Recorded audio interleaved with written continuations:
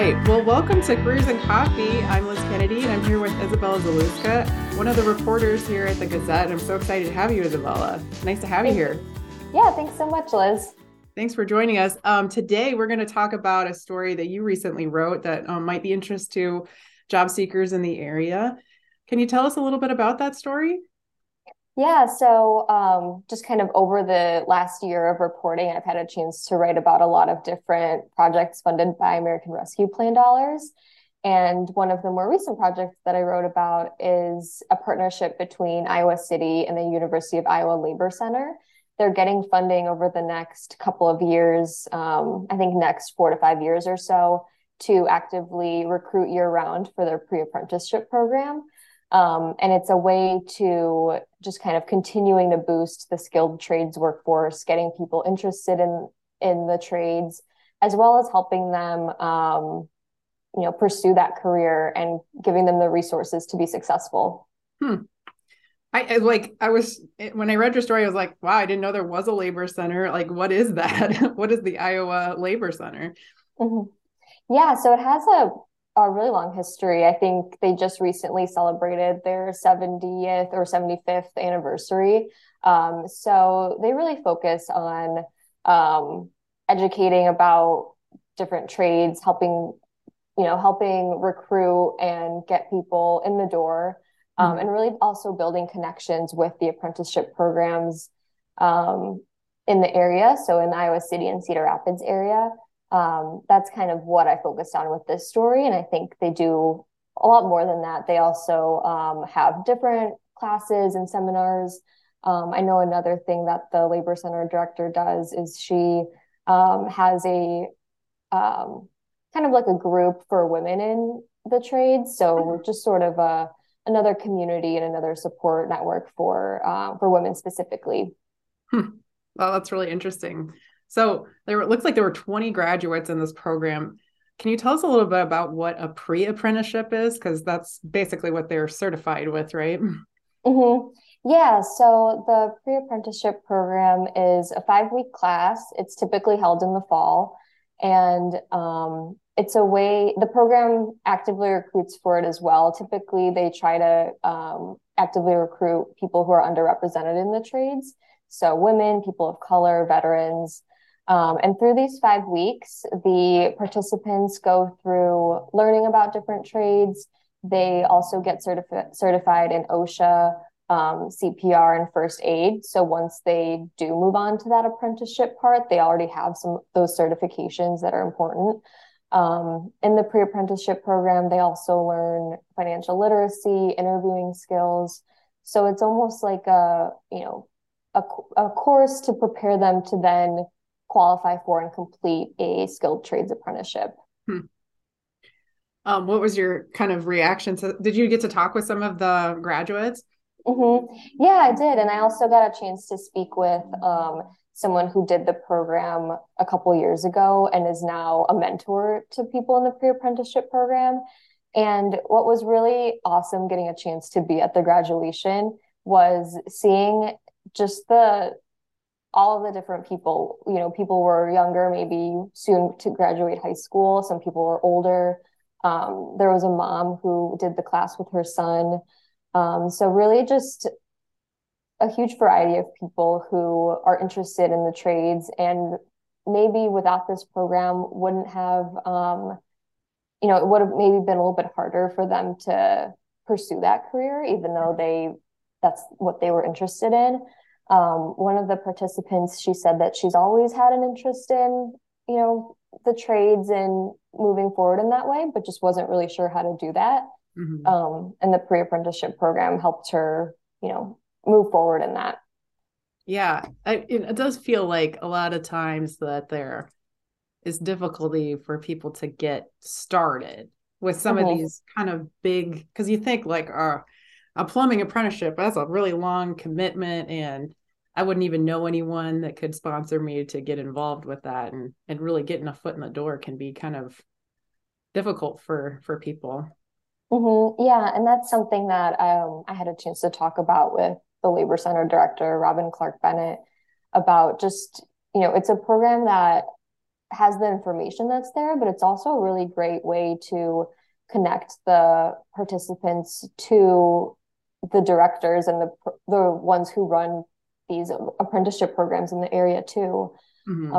Because like with any career, it definitely helps to maybe know someone or just have someone as a mentor to get started. But then what the pre-apprenticeship program does as well is it follows up with the participants even when they're in the apprenticeship, continuing to support them and seeing if there's anything that they might need or any challenges that they might be facing.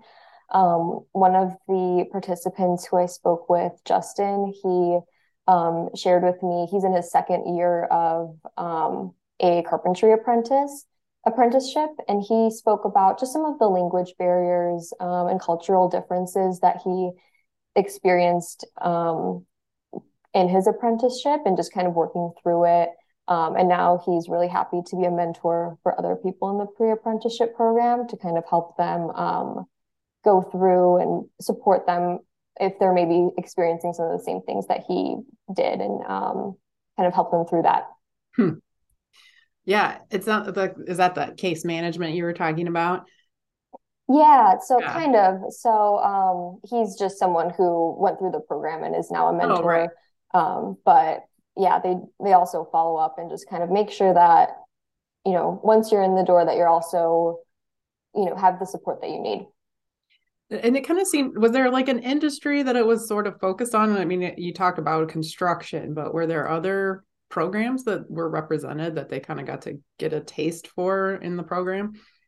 Yeah, I'm not sure the full list, but I think it's like 15 or 16 of the trades they get exposure to.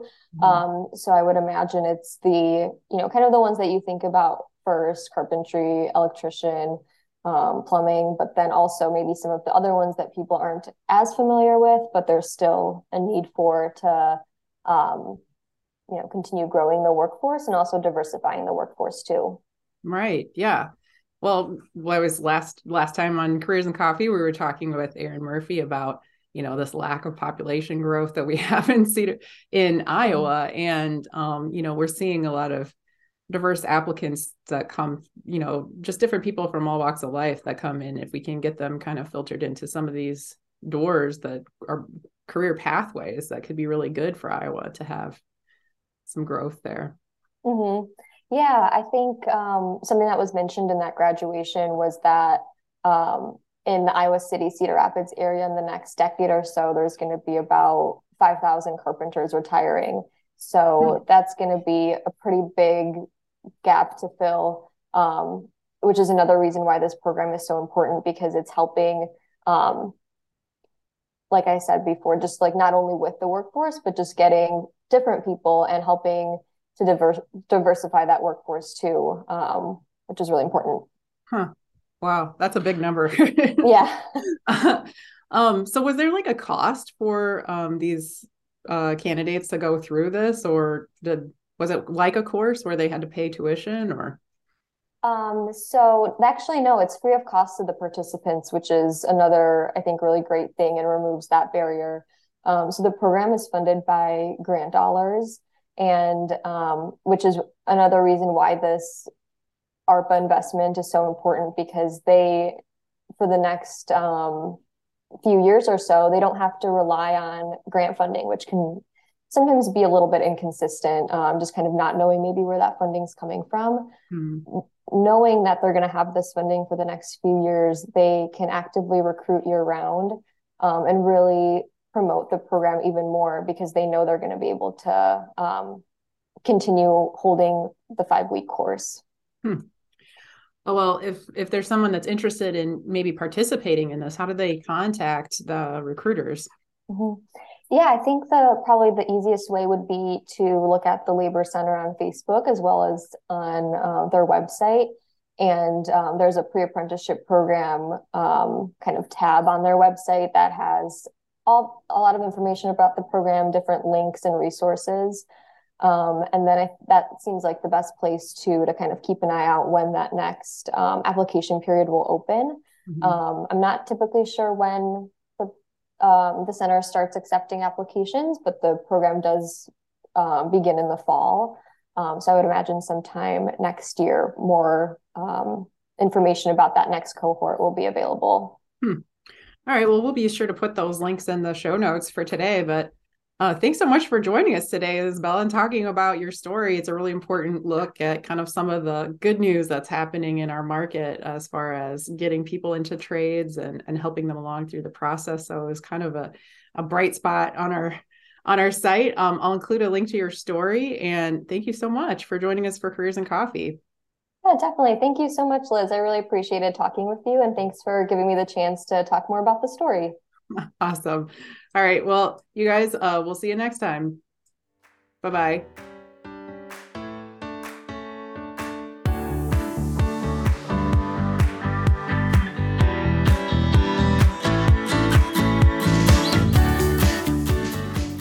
Get a daily update from the Gazette with our daily news podcast. Add it to your podcast player or your Alexa-friendly device to get a bite-sized local news update each day. Check it out at thegazette.com/podcasts.